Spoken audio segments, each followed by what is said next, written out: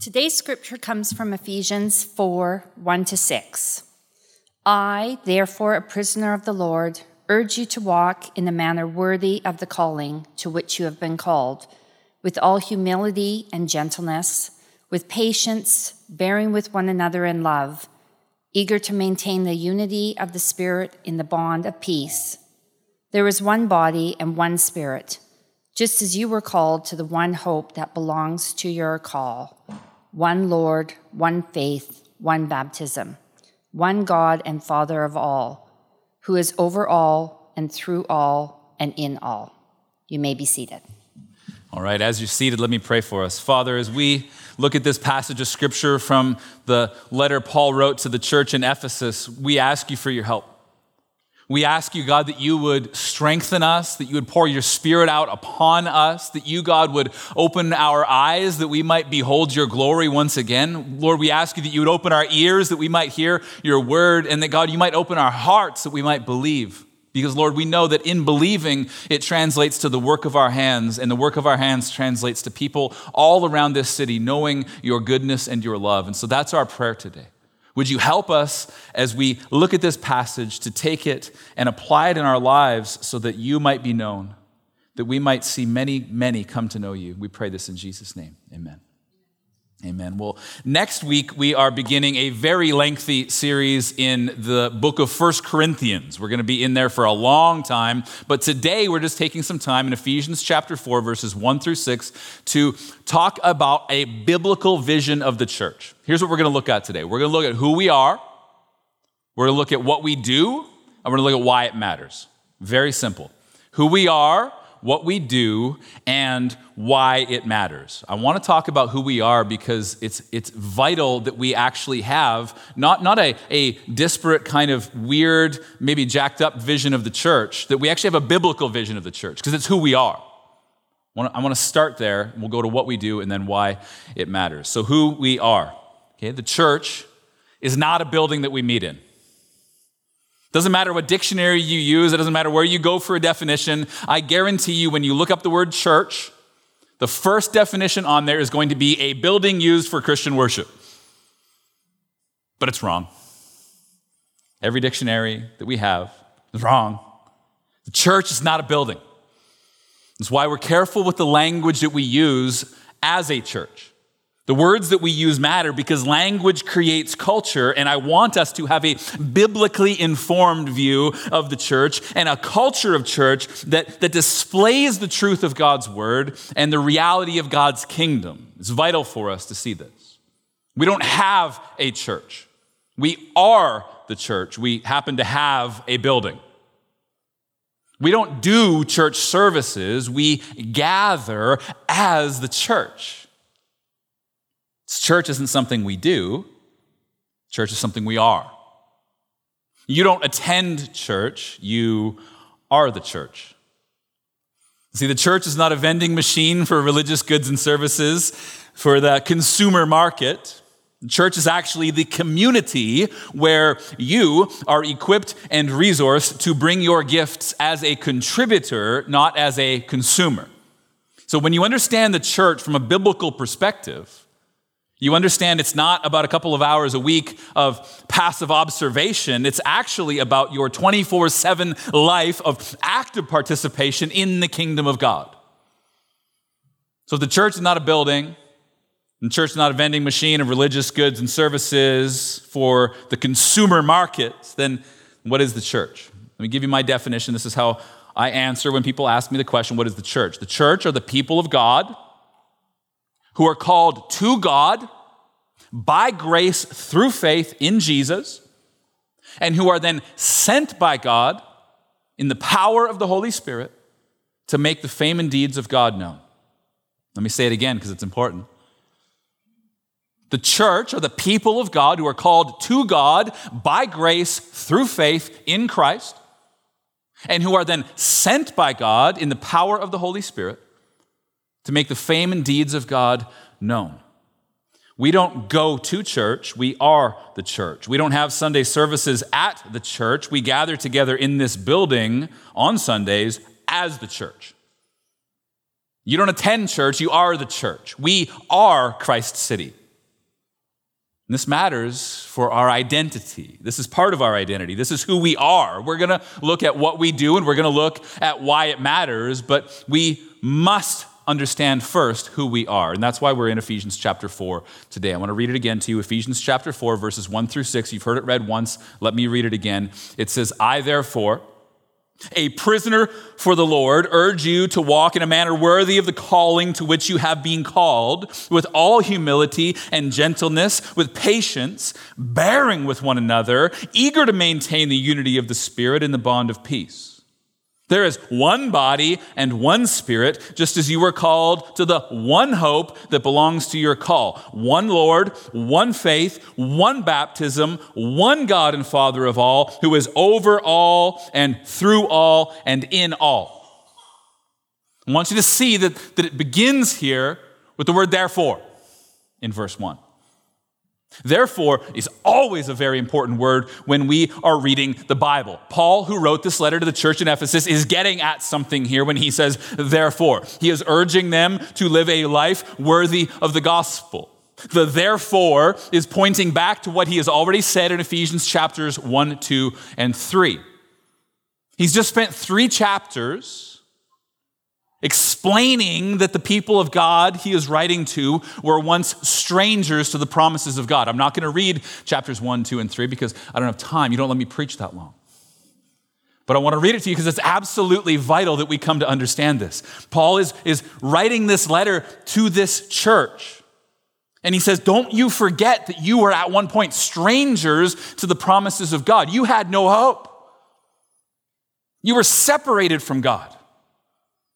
He says, remember, because of God's grace, by way of his sovereign plan from before the foundations of the earth, by way of the cross of Jesus Christ, you as a community who were once far off have now come near.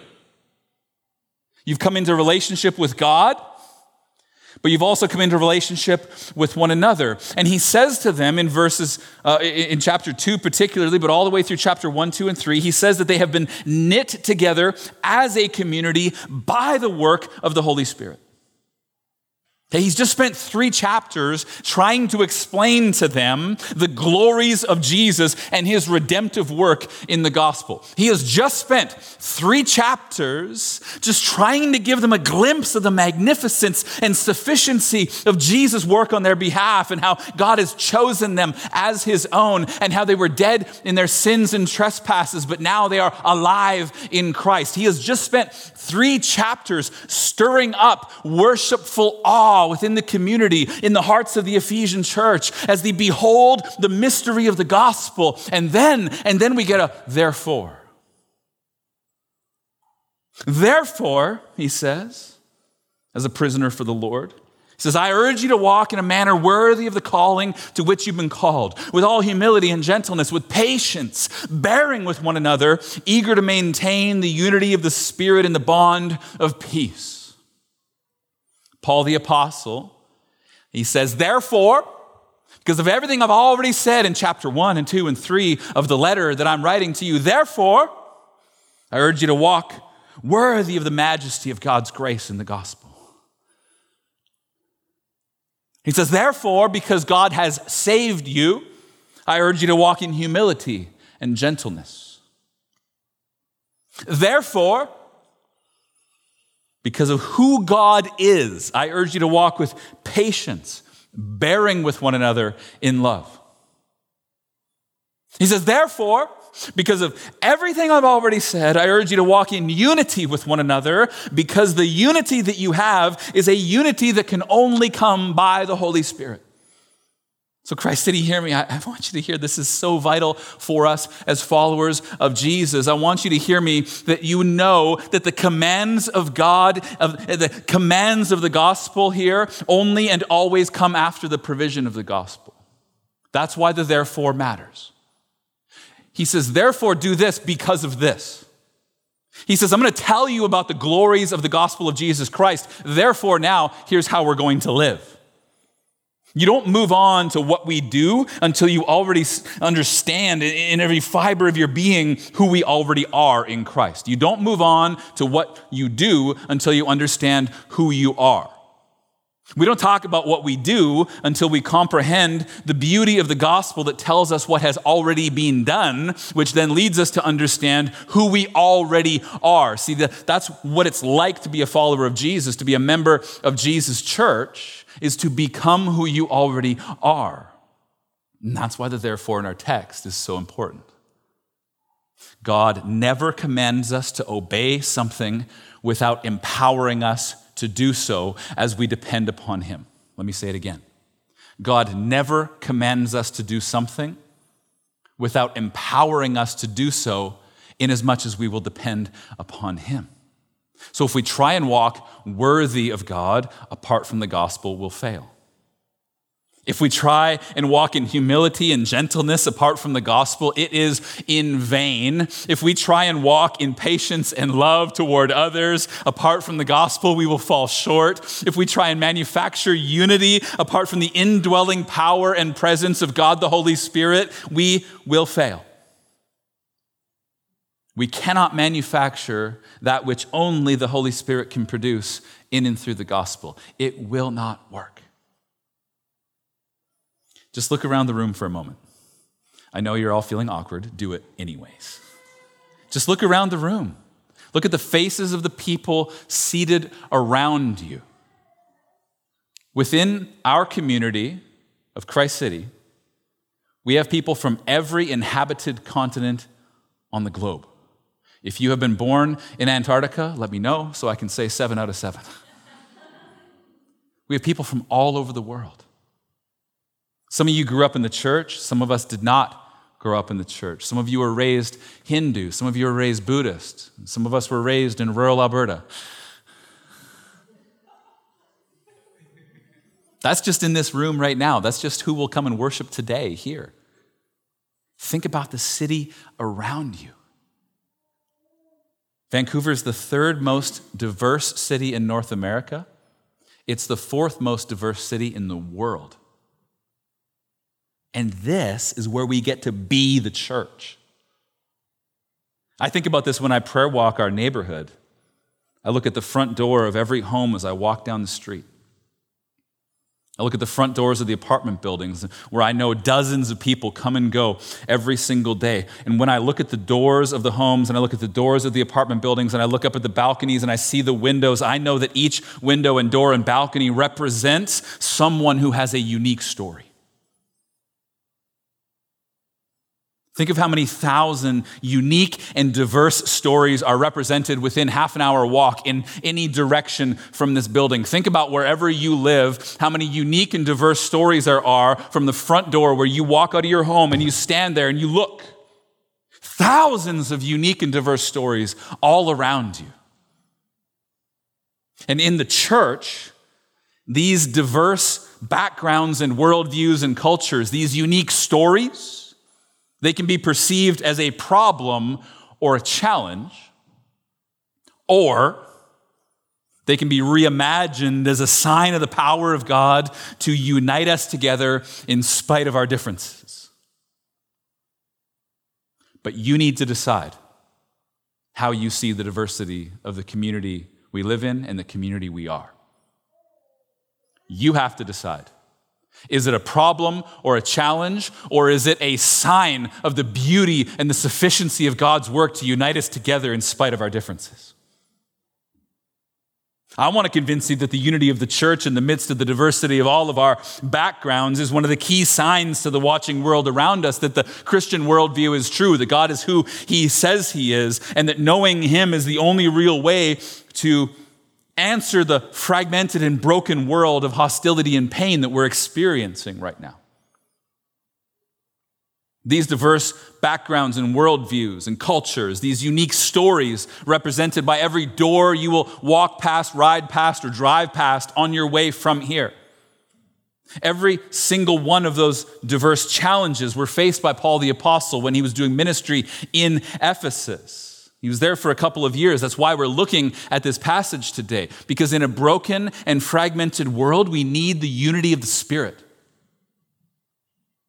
See, at the time when Paul wrote this letter, Ephesus was second only to Rome in terms of a major cosmopolitan urban center full of culture and commerce in that part of the world. It was second only to Rome, and the church itself that he is writing this letter to was both multi-ethnic and multicultural in its background. They were a community of people with unique and diverse stories and unique and diverse backgrounds, and they had all been woven together into relationship by the Holy Spirit, and he is telling them that new community is revealing the beauty of the gospel to the city around them. This is what we have today. This is who we are, and we need to lean into it. Let's keep going in the text. It says in verse 4, there is one body and one spirit, just as you were called to the one hope that belongs to your call. One Lord, one faith, one baptism, one God and Father of all, who is over all and through all and in all. We're going to look at these, flipping the order. One God and Father of all. One baptism, one faith, one Lord, one hope, one Spirit, one body, the church. There's only one God, our Father. Only one. And I know for some of you, the metaphor of God's church as family rubs you the wrong way, because family was not a place of joy and security for you growing up. But here's what I want to say. That word is worth redeeming in your life. It's worth redeeming in your life because God is our Father. He has revealed himself to us as Father. We're adopted as his own, and we are knit together with brothers and sisters in a gigantic global family that stretches beyond our current place and time in history. It's worth redeeming. 1 John chapter 3, verse 1 says, see what kind of love the Father has given to us that we should be called children of God, and so we are. So we are because of who he is. There's one baptism. Our baptism is an identification with the life and the death and the burial and the resurrection of Jesus Christ from the dead. But our baptism is also an identification with all of the rest of the family who have come to believe that. Baptism is our identification, yes, with the finished work of Christ. Baptism is also our identification with the broader global family of the church throughout all of history. Baptism is how we are identified as one body, the church. So there's one God and Father, one baptism, one faith. We are baptized because we have one faith. And that one faith is in one Lord. And it's all grounded in our one hope. And if our hope is not singular, it's amiss. See, there are not many hopes. There's one hope. Nothing and no one other than Jesus is solid enough to bear the weight of our hope for all of the promises of God to come to pass in our life. If the object of our one hope is not our one Lord, then our hope is faulty and indeed idolatrous. We have this great hope in one Lord because of the unifying work of the one Spirit. He's knit us together in one body, the church. And hear me, in all of our diversity, in the midst of all of our different backgrounds and stories, in the midst of every significant thing that would normally keep us apart, God has called us to be one body. In Christ, we are united by something that is infinitely stronger than anything that could ever divide us. In Christ, we are united by something that is infinitely stronger than anything that could ever divide us. It's like God has taken each individual story and each individual dream that we may have for our lives, and he's taken those stories and those dreams, and they intersect with the gospel when you have had or are having or will have an encounter with Jesus. And what happens is an encounter with Jesus redefines our stories in such a way that it brings them all together. So all of our individual strands of all of our lives and all of our stories become woven together. We're no longer just us as individuals, we're us as a community. The late, great Eugene Peterson, he said one of the immediate changes that the gospel makes is grammatical. We instead of I, our instead of my, us instead of me. The church of Jesus is, like I said, a bunch of individual strands that then are woven together to produce a beautiful tapestry. And this is the thing about it. Every individual strand needs the other strand in order to produce the whole piece. So you're not alone, nor can you be. Think of our stories as those threads that are woven together, and think of the gospel of Jesus as that thread runs through the midst of them all, uniting them all and giving shape and form to the rest. This is what happens when we come together and are united together by the Spirit. This is who we are. Once you understand who we already are, then you'll be free to ask, now what do we do? But you can only ask what we do once you have come to see who we are. Obviously, it's a huge kind of question when you ask what we do. That's who we are. Now let's talk about what we do. It's a huge question. It's all of life. It's a totally encompassing kind of question. It's not simple. It includes every facet of our lives. So what we do becomes very important. I could talk about that for a very long time, and I know that you would love that. But we're just going to lock into the text. What does this text tell us about what we do once we understand who we are? What's it telling us? Look at the text again. I, therefore, a prisoner for the Lord, urge you to walk in a manner worthy of the calling to which you've been called, with all humility and gentleness, with patience, bearing with one another in love, eager to maintain the unity of the Spirit in the bond of peace. Just leave the text up there for a second. There are 3 things in here that I want to highlight. The first, it says in verse 1, to walk in a manner worthy of the calling to which you've been called. The second is in verse 2, with all humility and gentleness, with patience, bearing with one another in love. And 3, maintain the unity of the Spirit in the bond of peace. Let's look at them each individually. The first one, to walk in a manner worthy of the calling to which you've been called. This very simply just means that followers of Jesus live a life that conforms to the reality that they have been saved. That you have entered into relationship with God, that you've been forgiven your sin, that He is transforming you to become the person He created you to be. Your life lines up with what you believe. Your priorities are shifted to correspond with kingdom values. You take your personal holiness seriously. You actively repent of sin. You actively seek to reconcile broken relationships. You seek to love and serve your literal neighbors because you know who you are. There's an old story, it comes from a community of people, where if you asked one of this community, are you a Christian? Their answer would not be a simple yes or no. Their answer would be, go and ask my neighbor. Are you a Christian? Ask my neighbor. Right? We are to walk in a manner worthy of the calling to which we have been called, the salvation we have been called to, the relationship we have been called to. Are we walking in a manner worthy of that call? That's the question. The second key thing under what we do, with all humility and gentleness, with patience, bearing with one another in love. Bearing with one another. Let me tell you, if you go to work tomorrow morning and you walk into your office and you sit down and you start your day and your boss walks into your office and your boss comes in and goes, look, I'm going to need you to do this and this and this and get this going and start this project and finish that other project, and you look at him and you go, I am bearing with you. It's not going to be a good day. Right? If you're married,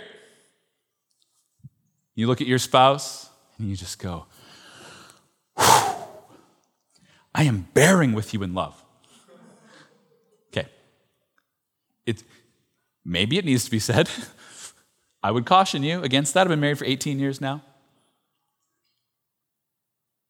Bearing with one another in love presupposes something, that you need humility and gentleness and patience to bear with one another in love presupposes something. What it presupposes is that sometimes loving people will feel like a burden. So buckle up and reset your expectations.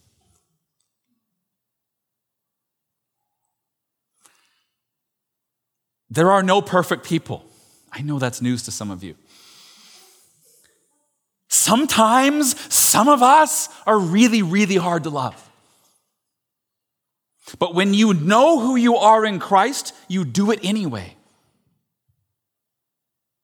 Hear me out, because I think this is probably the most prominent need in our world right now. If we are united together as Jesus' church by something that is infinitely stronger than anything that could ever divide us, then it means we have already received the power to bear with one another in love. It's already yours. I've been talking about this for a while as the pandemic has stretched on and as there's wars and political unrest and social upheaval.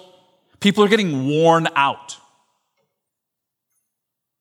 You just need to set new expectations in your life with the knowledge that people are getting worn out, and you need to ask the Spirit for new and fresh power to continue to love people. Here's what I've been saying. I've been saying this to the staff. I've been saying this to our elders. I've been saying this to anyone who will listen to me. Some of us started out with thick skin, right? And what's happened is the last 18 months has worn us thin. So we are surrounded by thin-skinned people. In fact, we have become thin-skinned ourselves. Life is not easy. What used to be simple is now difficult. What you used to have capacity for, you no longer have capacity for. What you used to be able to accomplish, you're struggling to accomplish. Your patience, your gentleness, and your humility are worn thin, and you are having a hard time bearing with one another in love. So's everyone else.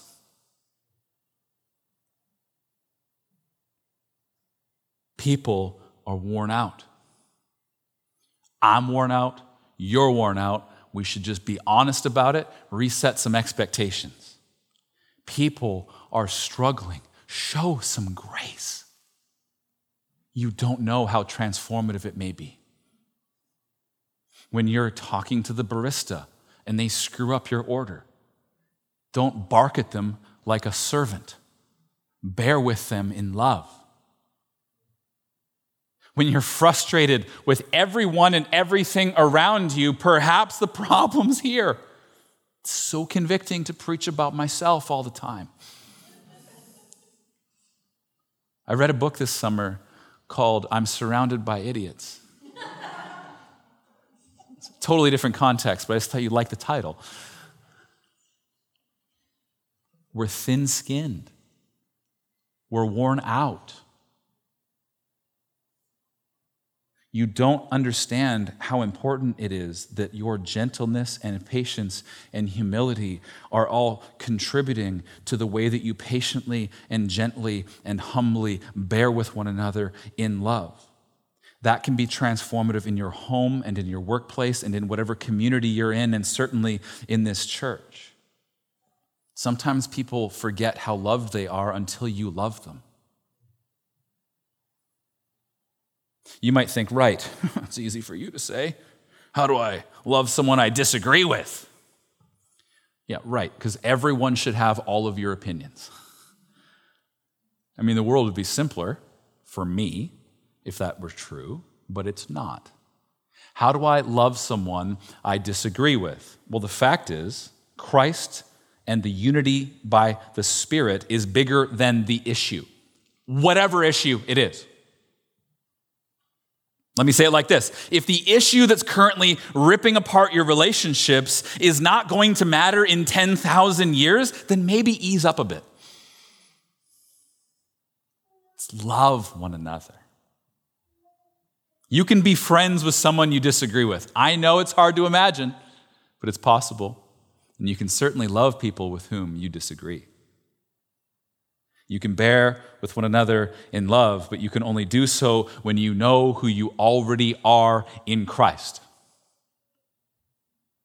So what if in all humility and all gentleness, with all patience, we just spent the next season seeing who we can bear with in relationship, bearing with one another in love? What if, I come from a competitive household.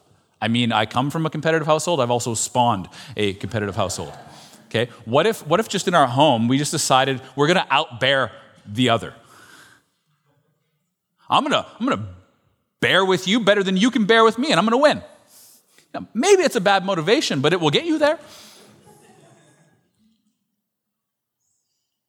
I think it'd be a sweet time. The third thing in the text that I think we need to look at in terms of what we do is maintain the unity of the Spirit and the bond of peace. Okay? The unity of the Spirit is like the tie that binds us all together. There's only one Holy Spirit. And so you have the Holy Spirit, and you have the Holy Spirit, and you have the Holy Spirit, and you have the Holy Spirit. But just so you know, there's only one Holy Spirit. We're knit together as a community by the Spirit.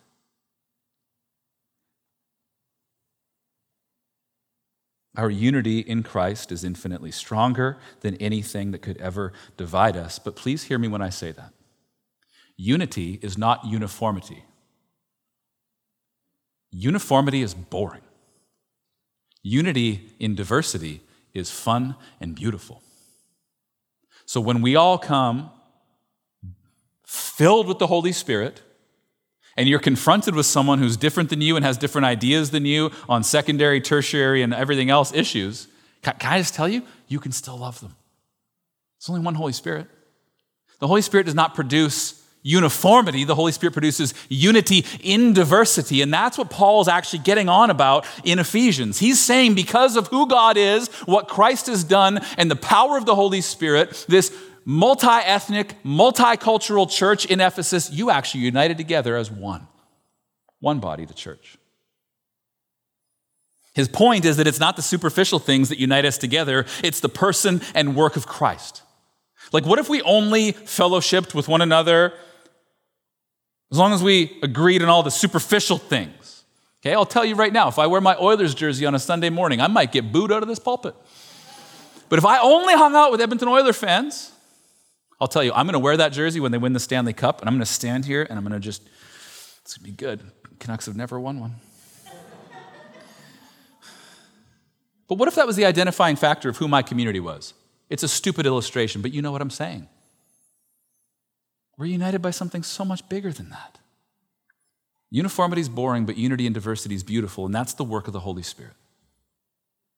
The point, again, is that it's not the superficial things that unites us. We are united through the cross of Jesus. Through the cross of Jesus, his death upon the cross, we have been vertically reconciled to God, and because of the finality of that reconciliation and the new identity we have received in Christ, we can then set aside all of our differences and be brought together horizontally, reconciled horizontally, and united to one another by the power of the Holy Spirit. This is what the text is teaching us. And that's what it looks like to maintain the unity of the Spirit in the bond of peace. And if you want to know where that peace comes from, open up Ephesians chapter 2 and see that it's the peace that comes through Christ's blood as he dies in our place and for our sin upon the cross. This is where our peace comes from. We maintain unity in the bond of peace. It's Christ's peace on our behalf. So who we are, what we do, why it matters. Our oneness as a church comes through, as I said, the shed blood of Christ upon the cross. And because of this, we are all knit together as a new family by the Holy Spirit. But here's the point, and this is Jesus' prayer in John's Gospel in chapter 17. Jesus prays this. Verse 20, he says, I do not ask for these only, talking about his disciples, but also for those who will believe in me through their word, that they may all be one, just as you, Father, are in me and I in you, that they, all of them, may also be in us, so that the world may believe that you have sent me. You just listen to the prayer of Jesus. How many know Jesus' prayers get answered? Listen to this. This is what he prays for you, for me. Jesus prays and he asks his Father that we today would be one just as he and the Father are one. Jesus prays and he asks and he says that we would be in relationship with God in the same way he was in relationship with God. It's powerful. And then there's a so that in his prayer. Let's look at, he says, so that the world may believe that you have sent me. The unity that we have in the midst of all of our fractured diversity has an end in mind. There is a goal in mind, and that end is that the world around us might know who Jesus is and why he was sent to save us. One God and Father, one baptism, one faith, one Lord, one hope, one Spirit, one body, the church, with one mission. With one mission. This is why it matters. In a world that's being ripped apart by people who are dividing and fracturing over everything, when families are not speaking to one another, when every issue, it seems, is getting elevated to the place of a hill to die on. You can't die on every hill. When every issue is elevated to a place where it seems like it's a hill to die on, we need to be mindful of what Jesus said. What Jesus said needs to be booming in our ears. It needs to be resounding in our hearts. Our unity in Christ means something, but it transcends us. It's actually missional. It's not just about us. The church is the only organization in the world who exists for those who are not yet its members. So our unity means something to the folks down the street who desperately need to know who God is. I think we live in a city full of people who are hungry to be connected to God. And they look at us and they go, look at that weird community of people from all over the place who believe all sorts of different things on secondary and tertiary issues of life, but man, they're all united together in one thing.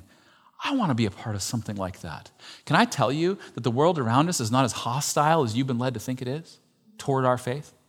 The world around us is hungry. I actually believe that most of the people in our city who look like they're not interested in God, it's not that they have already rejected the salvation that is offered to us in Christ, it's that they've never heard. And they're just waiting and they're observing and they see something that's going on in all of the churches in the city and they go, how are they still holding it together? It matters, not just for us. And this is what Jesus said in John 13:34. He said, a new commandment I give to you, that you love one another. Just as I have loved you, you also are to love one another. And he says in verse 35, by this, all people will know that you are my disciples if you have love for one another. We need to know who we are so we know what to do, but we really need to know why it matters. And why it matters is because we have been given the good news of salvation, of the forgiveness that is offered to us for all of our sin. We've been knit together in a community, and we'll be together forever. What a glorious set of good news to have.